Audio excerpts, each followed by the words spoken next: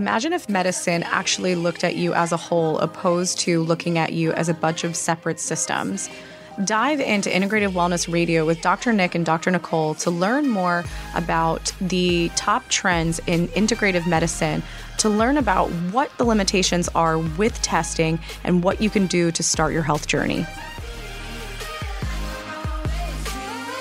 Sometimes I tend to lose myself when I'm out here on. Hello, everyone. Welcome to our next part of our series this month. And one of the specific topics that we are covering today is more so in relation to emotional adversities that we go through. So today, my goal is to really help you guys understand how different things that we've gone through emotionally can actually play a role physically and physiologically in our bodies. I know that a lot of us have gone through stress, and we say that every time I'm stressed, I get a knot in my stomach. Every time I'm stressed, I don't want to eat. Every time I'm stressed, I want to eat everything. Or when I get stressed, I get headaches. And we always know that stress affects us in a negative way and can also create physical symptoms, but we don't always necessarily understand how that can actually manifest later down the line. And we don't always understand how that can actually play a role in our health and even the onset of a diagnosis or the onset of symptoms. So tonight, I'm going to be having you understand more about how this emotional piece of the puzzle can actually affect us in a negative way and can affect us in a way that you are completely unaware. Because I know in my own personal experience,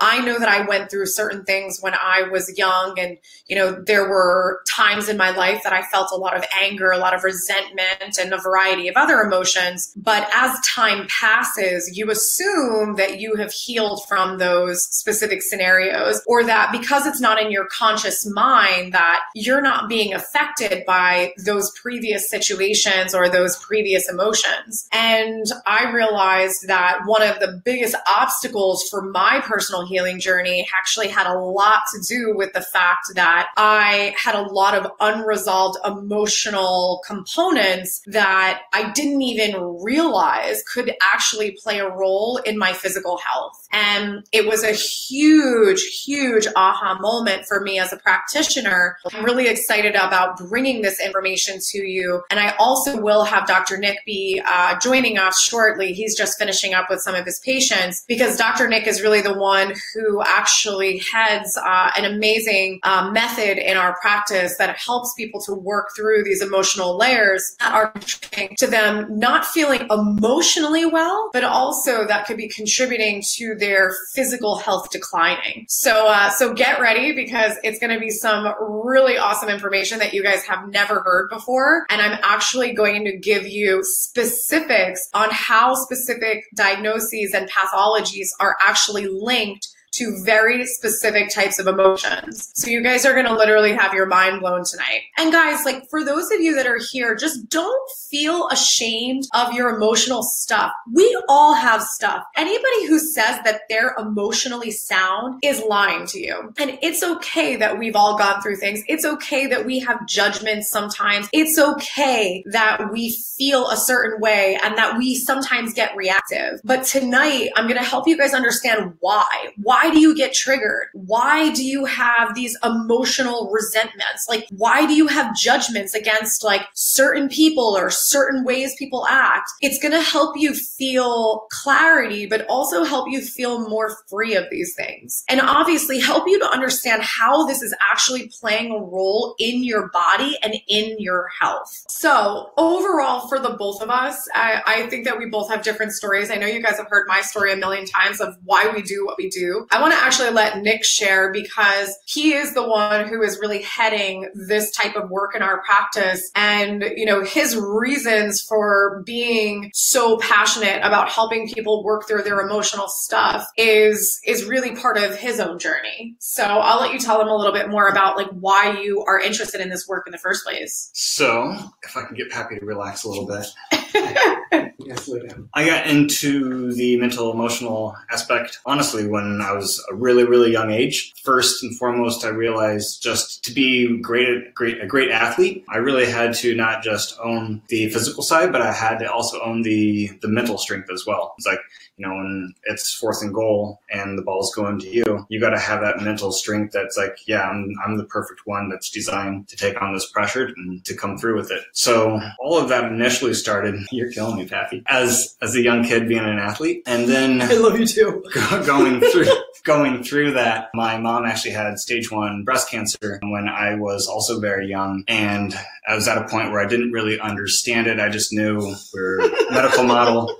She went through and she had radiation, she had chemotherapy, she had a mastectomy. I remember her just like constantly throwing up, losing her hair, just like, I'm like, this is not what health and wellness is. And it led an everlasting mark emotionally on me. And throughout my journey, kind of fast forward, it wasn't until I got into college playing college football, I got my 6th concussion. And with that, pretty much everything was a big reset. I had to stop playing football. My whole identity was wrapped up as an athlete. So I didn't know who I was. I had a lot of post-concussion syndrome issues from that. At the time, people didn't even know what post-concussion syndrome was. So nobody knew how to diagnose me correctly and also help me with my symptoms. But my symptoms had light sensitivity. I had a lot of gastrointestinal issues. I had this low level of anger that would literally come around all the time. And fortunately, unfortunately, nobody could help me.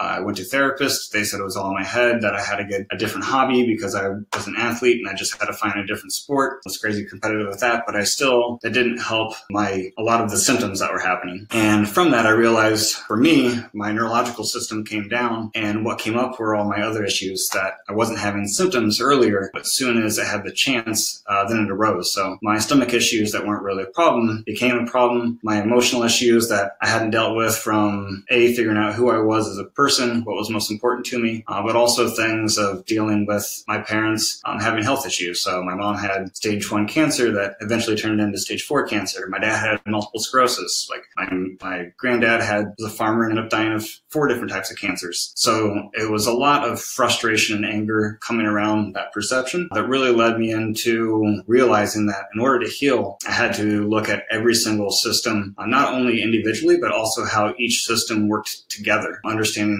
now, probably what I love focusing on the most are both neurological as well as the mental, emotional areas of the life, but understanding that our biochemistry as well as our energetic, all it affects all the different systems. But for me, I had to really go through and help pretty much, quote unquote, not heal, but bring into balance my emotional discrepancies that were polarized, and actually in order to allow my brain chemistry and neurology to help even out so I could work on those exercises and heal. And I was there for the whole journey, guys. So talk about support.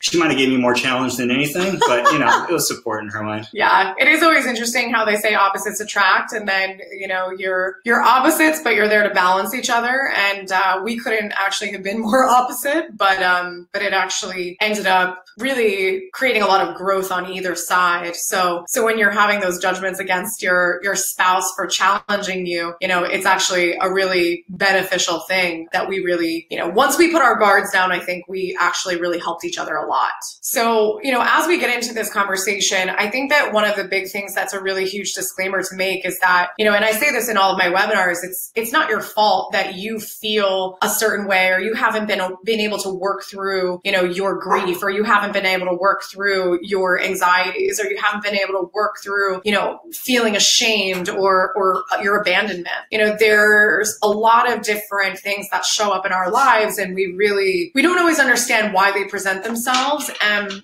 in reality, when we look at medicine and we look at psychology and psychiatry, it's so easy nowadays to just, provide some type of palliative fix, which is a medication. And, I always ask the question of, what would the world be if there was no medication? If we really had to dig deeper and we had to figure out a way to cope. And And medications obviously serve their purpose in extreme states, but if we really had to deal with the situation, I think that, it would be different, because it's so easy nowadays to stay in the bad relationship or stay at the job that we hate, because we could just take the medication and really just buffer the symptoms. And, if we had to feel the feelings, we might actually take action on those things and seek out a different path. But obviously there's other situations that are more difficult when we deal with, childhood emotional traumas and abuse and things like that. And it's really being able to know that there are methods out there that can help to work through these types of things. So some of the foundational things that we really look at in this practice is that obviously we want to really understand, is the emotional side a part of the health puzzle? But also too is when you are working with a psychologist or a psychiatrist and you're dealing with some type of depression or anxiety or some other type of mental health issue, then a lot of times they're not necessarily asking you more questions about your physical health. And they're not necessarily looking at, do you have an underlying gastrointestinal issue? But when you look at basic physiology, 95% of your serotonin, which is your feel-good hormone, is actually made in your gut. So we have this healthcare system that is based on the segregation of our systems, and we're completely ignoring basic physiology. And we really need to understand that the body is an integration of systems. And sometimes the depression or the anxiety is being caused by that chemical deficiency, but sometimes that chemical deficiency is actually a result of the emotional adversities that we've gone through. Nick now has to compete with how much I talk. It's not a competition. I just sit here and be quiet.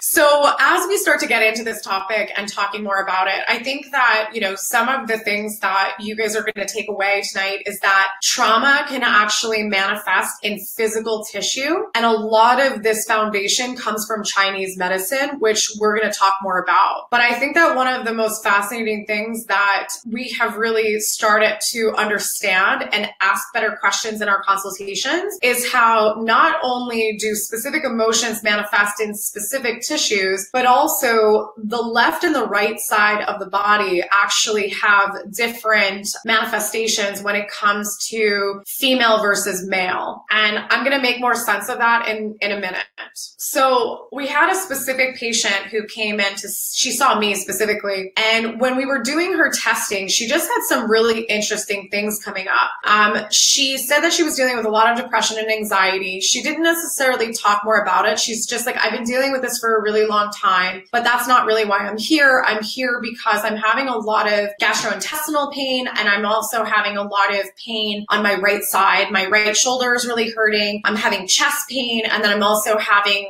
pain in my ribs. So anatomically, I start thinking, oh, okay, does she have something going on in her liver? Does she have something going on in her lung, etc.? So we did a bunch of lab testing, and it actually turned out that she was having a really significant issue with her right lung. She was actually coming up with emphysema. Emphysema, just so you understand, is like a rigidity in the tissue. Like the tissue is not expanding. There's loss of elasticity. In addition, she was also coming up with very elevated liver enzymes, which was the culprit for her gastrointestinal problems. It was also the culprit for some of that right-sided ribcage pain. And this was not due to a virus. This was all non-viral hepatitis. Hepatitis just means inflammation in the hepatocytes, which is the liver cells. So as I'm uncovering these different things going on, she really didn't have infections. She didn't really have toxins. So I started to ask better questions, and I said, just so you know, the liver is associated with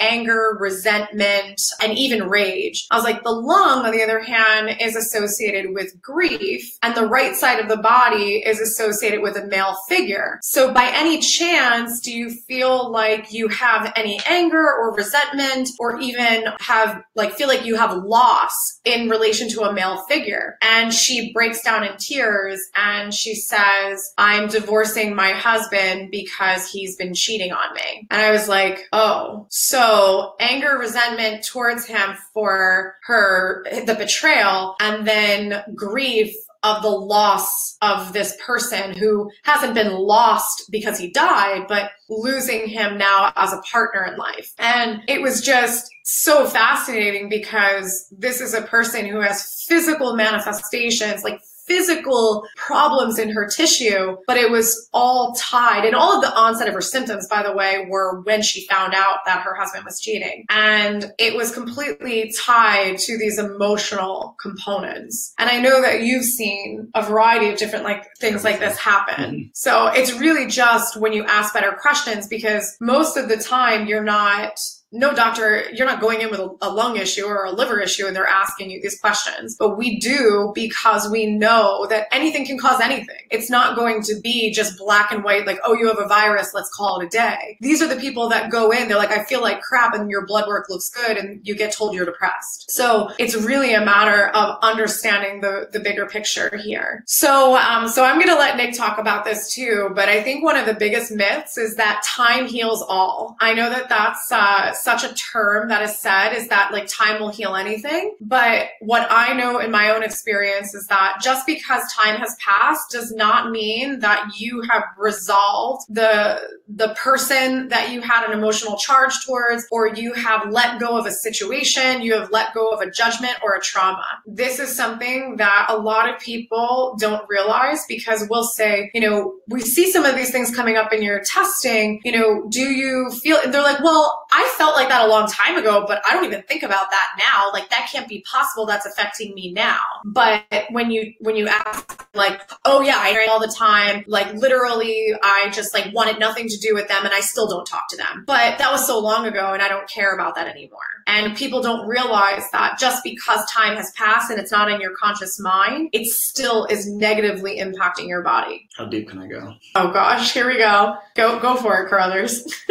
So I'll try not to get too crazy deep. But really it's like when you look at time heals all, it's straight 100% myth, because all trauma, everything, it's foundationally just energy, and all energy runs through cycles. So I always get feedback of, you look at the stock market, it's a cycle. You look at the housing industry, it's a cycle. You look at the weather patterns, it cycles through the different seasons. The same thing happens through anything that's actually unbalanced energy. So it's like when you look at our emotions, really fundamentally, our emotions are just energy. So the easiest way I always say is to look at it like a magnet. So all magnets have a north and south polarity, just like the Earth. The Earth has a north pole and it has a south pole. So emotions, understanding that anything created has to have energy and actually has to be balanced. It's our awareness and how we perceive things that tends to be imbalanced. So we see, quote unquote, too much of the positive, the benefits, or too much of the negative polarity, the drawbacks. And what really needs to occur to actually bring that into harmony is that we have to see both sides equally. So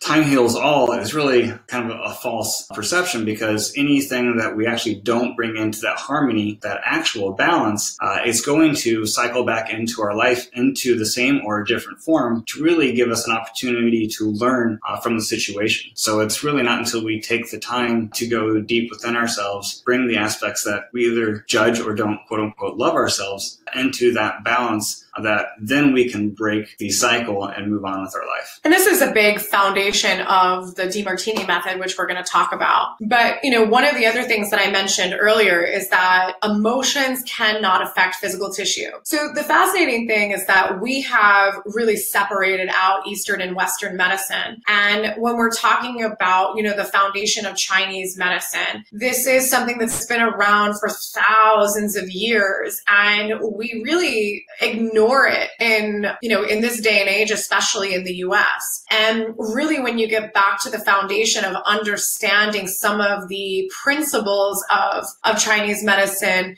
there is so much relevance that is still affecting all of us in this day and age. We have just completely transformed everything to be so focused on medication surgery, when really at the end of the day, we have to start acknowledging these other layers, because we all have stuff and we all have been through things, and we are not necessarily being told that these things can play a role in our physical health. So my personal weak organ was my liver, and liver is associated with resentment, rage, and anger. We have lungs, which are associated with grief and loss. Kidneys are associated with fear and lack of life force. So this is kind of interesting, because this is in relation to almost like not knowing your purpose and not being able to kind of feel like what your goals in life are. And you can expand more upon that as well. Yeah, I mean, when you look at Chinese medicine, your kidney is really one of your most important organ systems because it is your life force. It's you being connected with the earth and with yourself and everything else. And preserving your blood, which you can't live without blood. It's one of the most important filters in the body. But it's like when you look at even the meridians of the body, your first kidney meridian is on the bottom of your foot. So it's like walking barefoot is so important for grounding because it's giving you the life force up to help your kidneys really be able to resonate with that Schumann resonance, that 78.3 hertz. Nobody knows what that is, brothers. Somebody knows what that is. This is our dinner table conversations, by the way. So really, when you're looking at kidneys, and especially when the biggest thing that challenges or stresses the kidneys out on that emotional level is fear. The cool thing about fear is that very rarely, unfortunately, are we present throughout the day. Science has shown that we're only present about 5 to 10% of the day. So it's not that we use 10% of our brain. We use 100% of our brain. We're only conscious and present 10% of the day. So when we're not present, it's our subconsciousness that's really running through and taking over. So it's really the quality of those programs running our subconsciousness that's really creating your reality because we're not making the decisions over 90% of the time to serve ourselves. So when you're looking at the kidney, the biggest thing that affects it is fear. The interesting thing about fear is we really only fear two things. The dinner conversations. Yes. I love this. Come join, come eat. The only two things that we fear in life, which is great because anytime that you challenge yourself and you catch yourself experiencing fear, ask yourself this question. First, be like, this is interesting because that takes you out of the limbic system and puts you into the prefrontal cortex where you can actually make a decision and you're not firing up your limbic system being judgmental. Which is your emotional center. Which is your emotional center. The second part is, all right, I can only fear one of two things. I fear a gain or a loss. So when you look at the animalistic nature, the animalistic mind, we're always trying to avoid pain and then go through, I'm looking at the best dinner conversation ever, and then chasing pleasure. So we want to avoid pain, gain pleasure. So when it comes to fear, it's like we're fear of losing our pleasure or we're fear of gaining pain. Once you can really narrow that down, like, all right, which one of these am I fearing? Then we can actually create some better quality questions to answer, why am I fearing this? You know, why am I fearing this gain of pain or why am I fearing the loss of this pleasure? Because that's the attachments externally that we're really voiding within ourselves. And then we can ask the questions and really bring into balance the shit within ourselves into harmony. Yeah, I think it's just like such a fascinating thing because that's really just the foundation of so much of our program is that everything is supposed to be good and nothing is supposed to be bad. It's like a world with only peace and no war. And we've been programmed to think that that's what we're all striving towards, is that everything is going to be good and nothing should be bad. And this is what constantly creates this level of disappointment and it creates this massive imbalance. And we're seeking out something that is so unbelievably not realistic. And then we're going after positive affirmations. Like how many, for those of you into this world, like how many of you have read, write down positive affirmations and write them on your mirror and think positive and think positive thinking. And it's like, it literally can make you schizophrenic. Like I'm not even exaggerating. Our mentor, Dr. Demartini, who created the foundation of the method Dr. Nick does in our practice, he literally said that he did positive thinking for how long? Was it a year or 2 years? I think it was 2 years, yeah. And he literally journaled it. And as he journaled it, he was moving into like a state of psychosis because he was so imbalanced. And it was just so fascinating hearing this because we're creating this unrealistic expectation that everything is always going to be good and nothing is going to be bad. So but it's like we also, I mean, for the longest time, that was me. It's like I wanted to search for peace. But then it's like when I started just increasing my awareness, I saw that there's not peace inside of us. It's like we have an immune system that's attacking things. And if we didn't have that attack, we wouldn't survive. And then it's like I've unfortunately broken a lot of bones because I'm a boy and I do stupid things. But with that, it's like learning how bones actually rebuild. There's breakdown and there's build up. You can't have actually the growth without a destruction at the same time. It's always in balance, without a doubt. So these are just some really interesting things that really manifest in the tissues. But I would say that some of the most common things that we see within our practice is we definitely see a lot of respiratory issues that are in relation to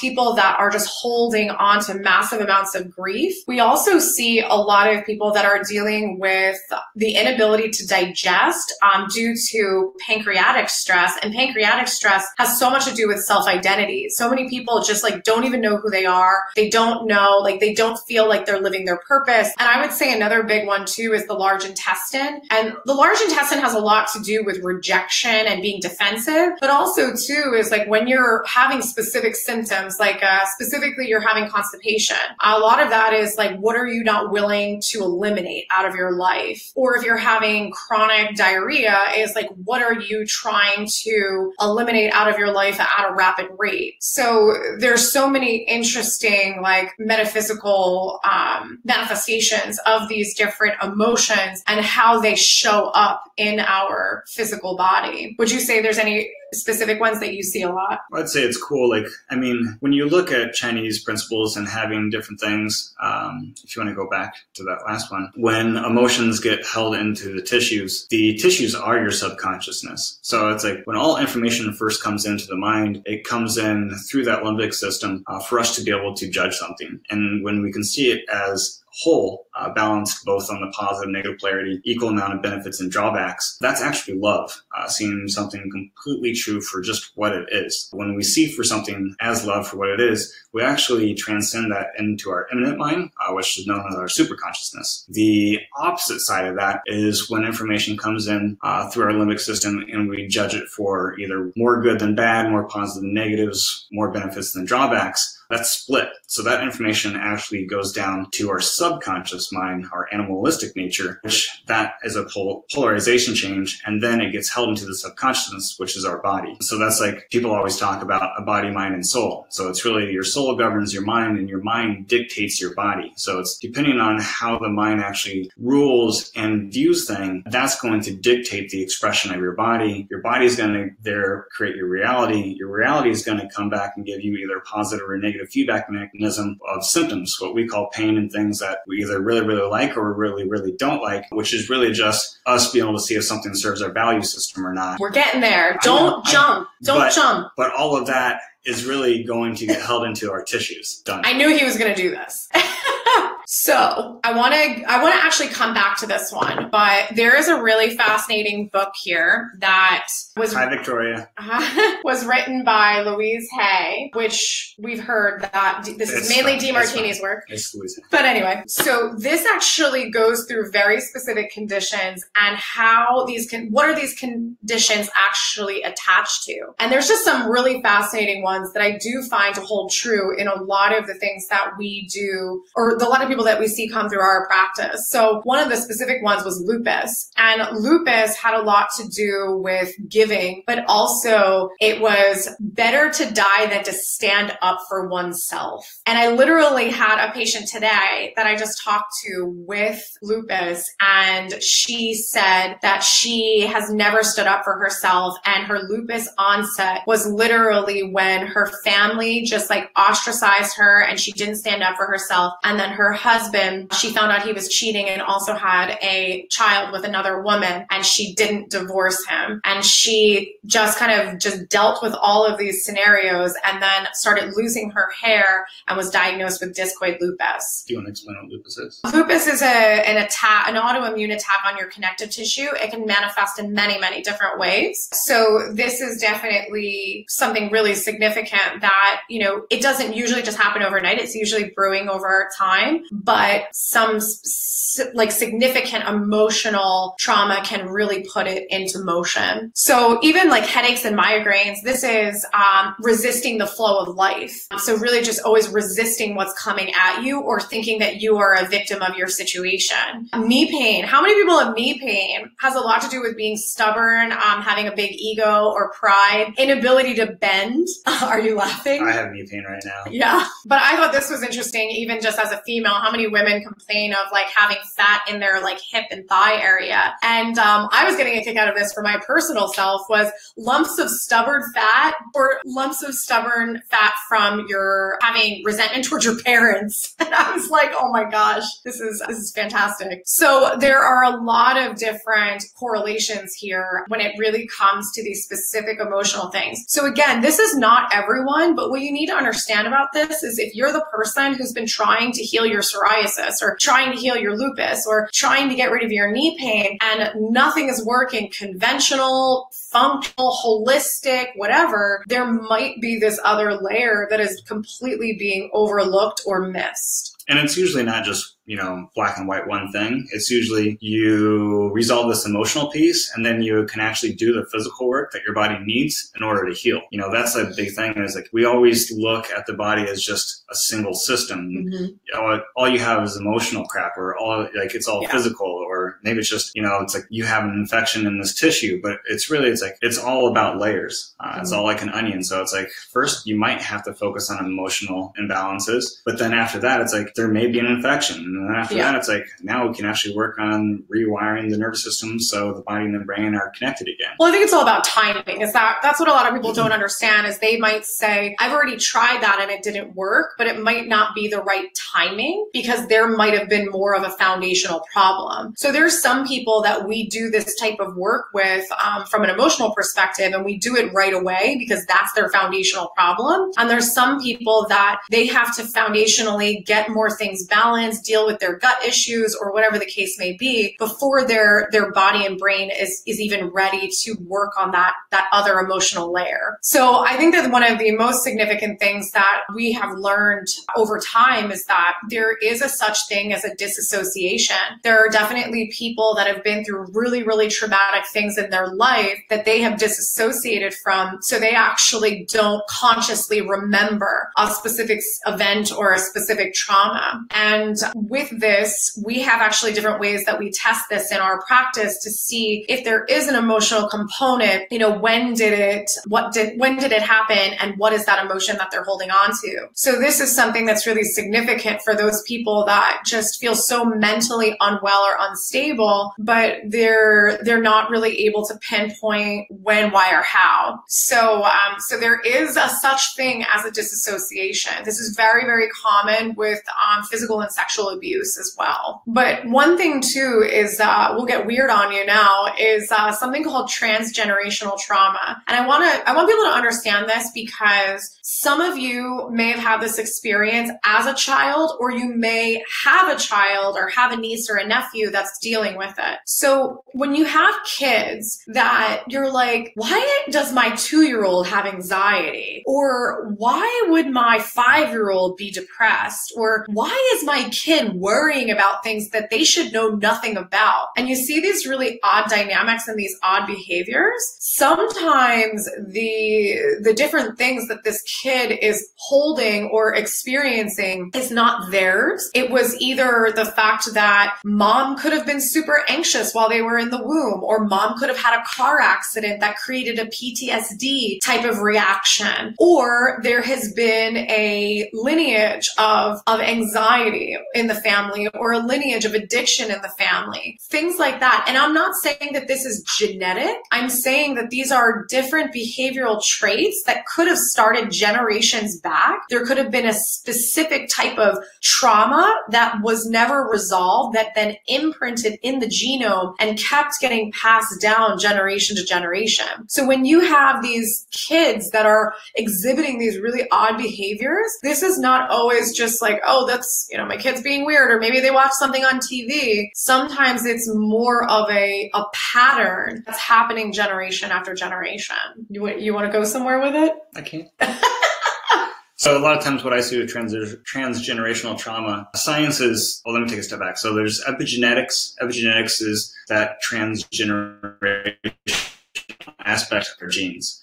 The cool thing that science has actually proved now, I think it's up to 7 generations. I know that I read that science has proved that literally 5 lineages, at least 5 generations, that trauma can be passed down throughout our genes. I think it's up to 7, but I haven't read that personally, so I'm not going to say it. But the cool thing is like you look at the body and it's not just physical. So I always explain really nobody for the most part understands meridians. It's really just the energetic side, the energy side of our nervous system. So we have our nervous system of these highways that transmits literally information all throughout the body. On the energetic side of the body, we have meridians, which do the exact same thing as our nervous system. It's just in an energetic aspect that runs mainly through our fascia. And by the way, when people are like meridians, what does that even mean? That's the foundation of acupuncture. So if you've had acupuncture and you've seen improvement with it, that's because you've had some type of stressors on your meridians. And when they put those needles into the meridian, it helps to clear that out. So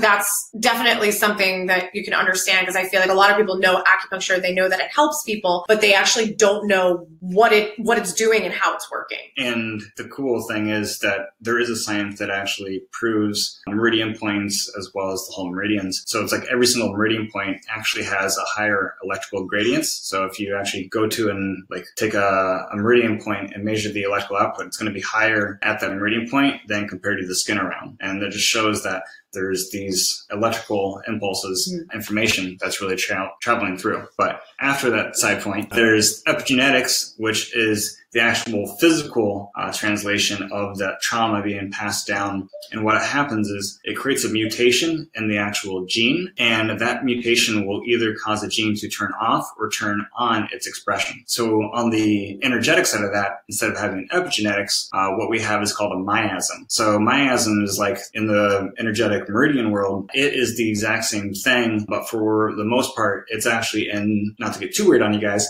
but in the magnetic field. So anything that has an electromagnetic has electrical, but it also has a magnetic. And that magnetic aspect of, like, you can look at your body and most people talk about auras. Auras sound voodoo, but the cool thing is that auras are real. It's just our magnetic field. We just don't talk about it in the science point of view. We talk about it usually in the energetic point of view, but your aura is really just your magnetic field that comes off of your electrical activity, hence for the most part, our nervous system. So really our miasms are our energetic field, our magnetic field, containing the same thing as your epigenetics, but just in the energetic transformation of energy. Well, I think too is like a lot of people, when it comes to this whole energetic component, and like people are like, I don't even know what that means, and is that even real? But I think one of the things that we can all relate to is that when you meet someone, you're either like, I love this person, or like, I'm good, don't ever want to hang out with them again. And all that is really just a transfer of energy, and you're kind of like picking up on their vibes is what we call it. But really you're just picking up on their energy, and you've already made an executive decision if you like them or not. So this type of transfer is happening all the time, and a lot of people are feeling it. Some people are more sensitive than others, but it's like the same thing. Like you go into a hospital and you're like, oh, I don't like hospitals. Like it's just a bad vibe in here, a bad feeling in here. And it's like, you're just picking up on the energetic things around you. So all of us are experiencing this to some capacity. We just don't really know what it is. So I think that one of the big things is that people know that they get triggered. They just don't know why and what it actually is. So there's kind of 2 aspects that we're going to talk about in these next 2 slides. Is number 1 is your judgments and your triggers come from your values. And I'll tell my story because I think that, some people will relate to that, and I'm going to have Nick expand upon it. But this is like such a silly story, but I feel like a lot of people can relate to it in some capacity. But I remember for me, before knowing like what my values were or anything, I would go out, to dinner with friends, and I would have my group of friends that we would all go out together and, enjoy, going out. It was like one of our favorite things to do was spending quality time and eating good food. And we would have, some friends that would come along and they would like nickel and dime the bill,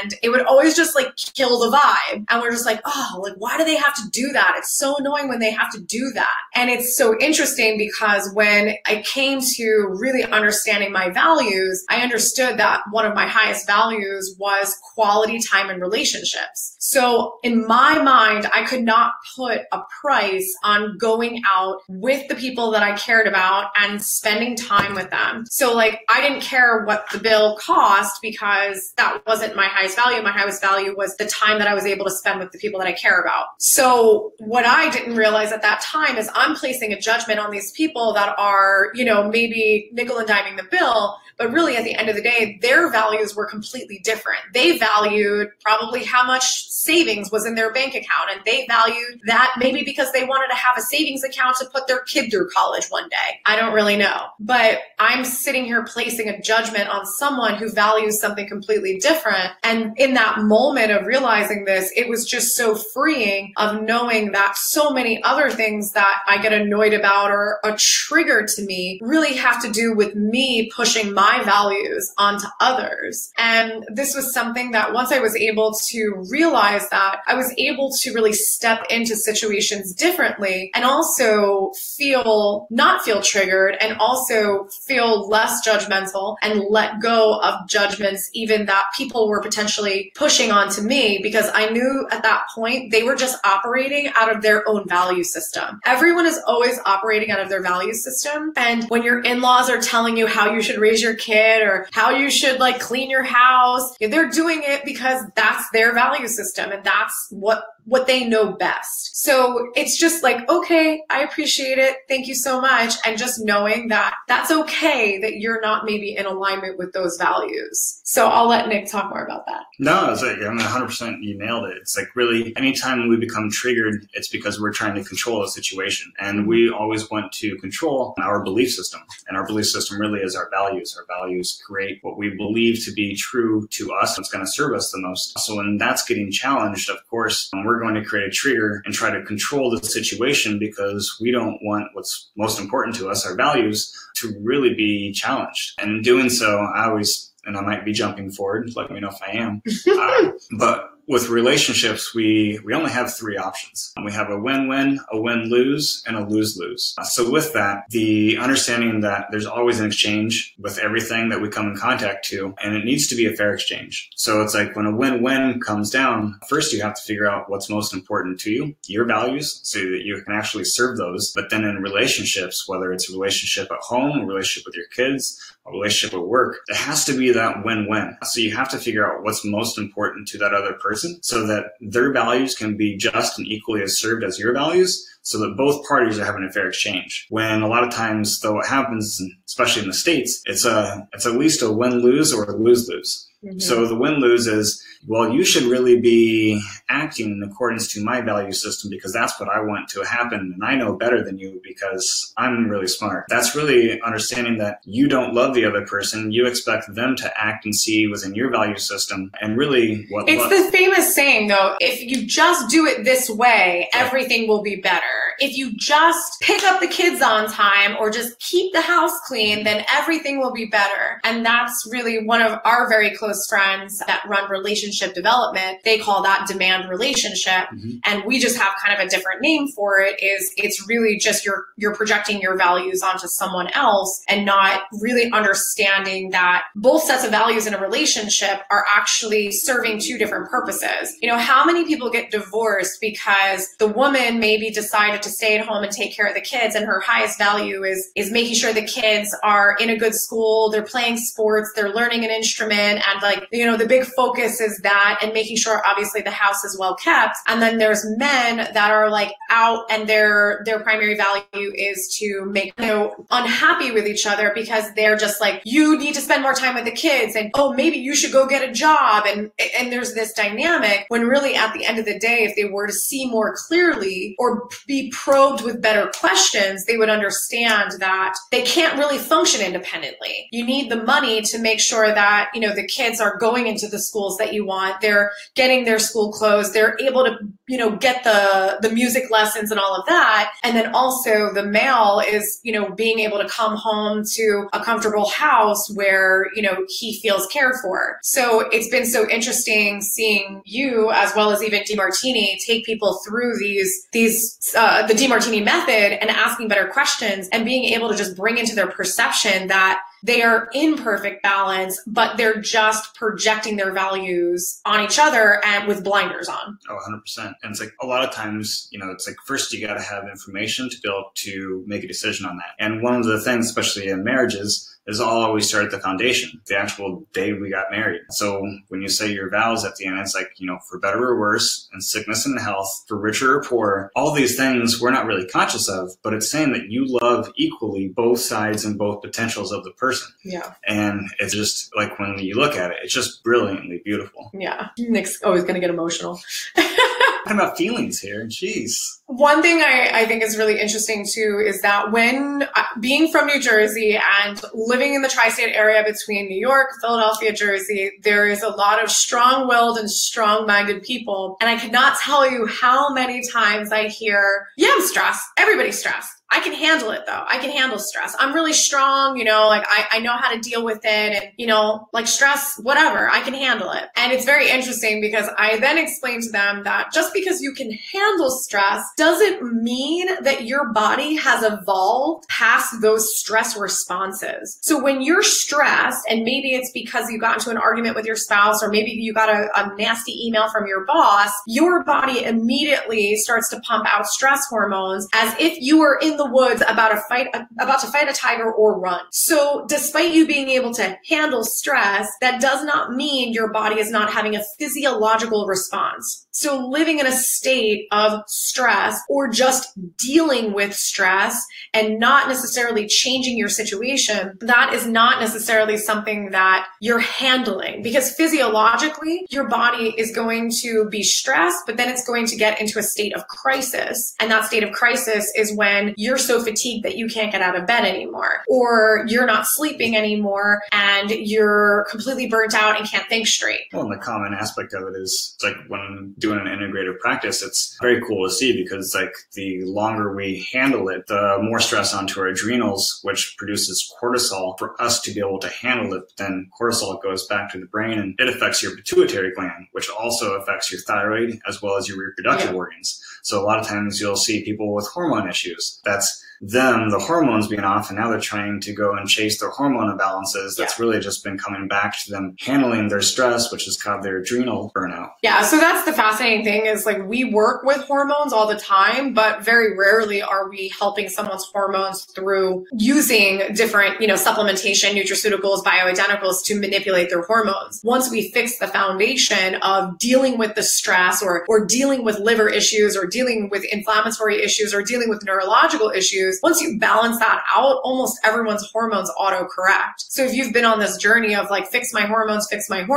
and it's not necessarily improving, then it definitely can be a lot more deeper rooted. And I'm not going to say that every time it's emotional, but it could easily be some type of overproduction of stress hormones, like Nick said, or it could be even a toxicity issue. So don't chase hormones, because very common, there is more of a foundational problem. So I know that we've already talked about the judgment aspect, but again, is the judgments are very dictated by what your values are. And once you realize that, and when you get triggered by that person and you go, oh, all right, they're pushing their values onto me. That's okay. I get it. And you're able to really feel free of that. It's just such an interesting way that you show up in the world. By the way, Instagrammers, this is going to cut us off in a minute and a half. So if you do want the full webinar, you're going to have to shoot us your email through a direct message. So I know the biggest thing too is that people are probably like, can you even do testing for these types of things? And obviously it's about asking better questions is number one when it comes to really digging into are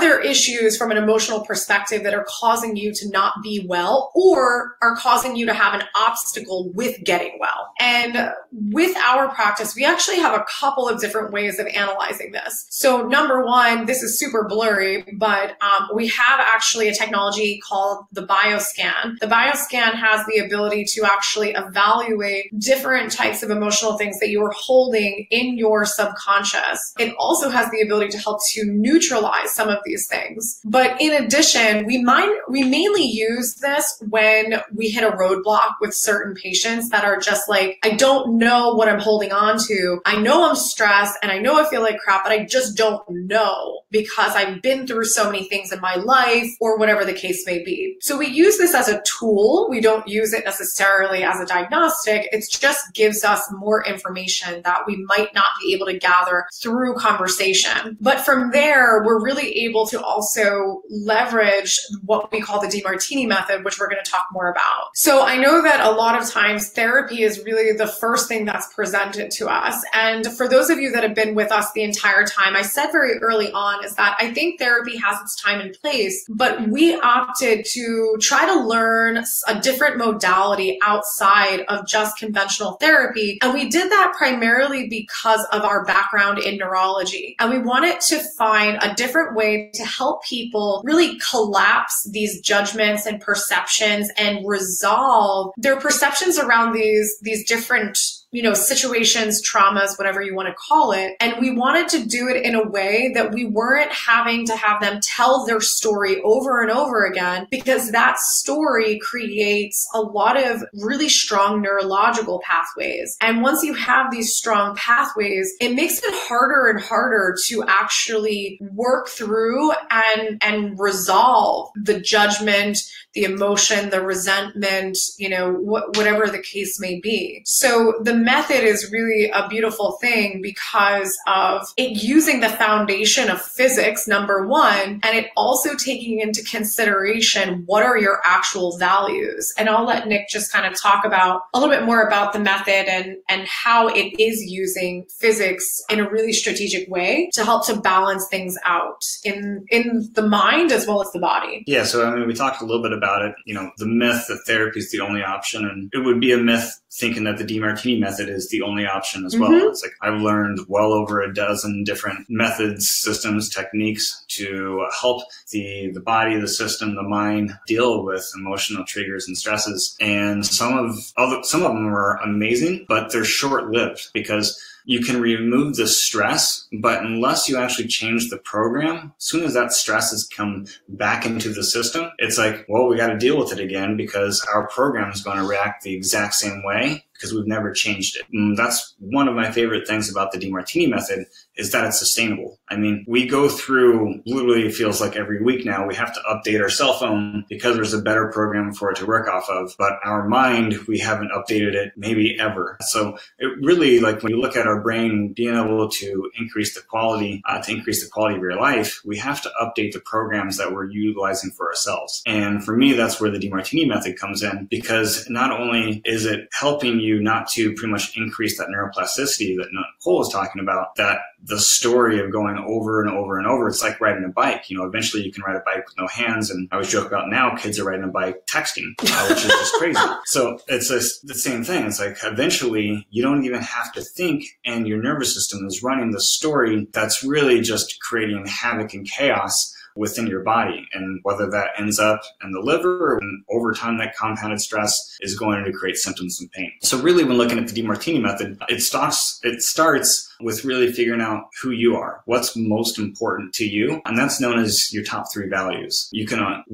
if you're listening to this right now, definitely afterwards, go over to his website and do the values determination method. It's amazing. So after you figure out really what's most important to you, then we go through and we really figure out what's most imbalanced in your life, what's actually controlling you and you don't have any control over. So it's either, on that positive or on that negative side. It could be something that you have a fantasy about, or it could be something that you really resent or despise. So it's really getting crystal clear on what that is, if it's an action, if it's an inaction or a trait, because you can only change one thing in your life, and that's facts.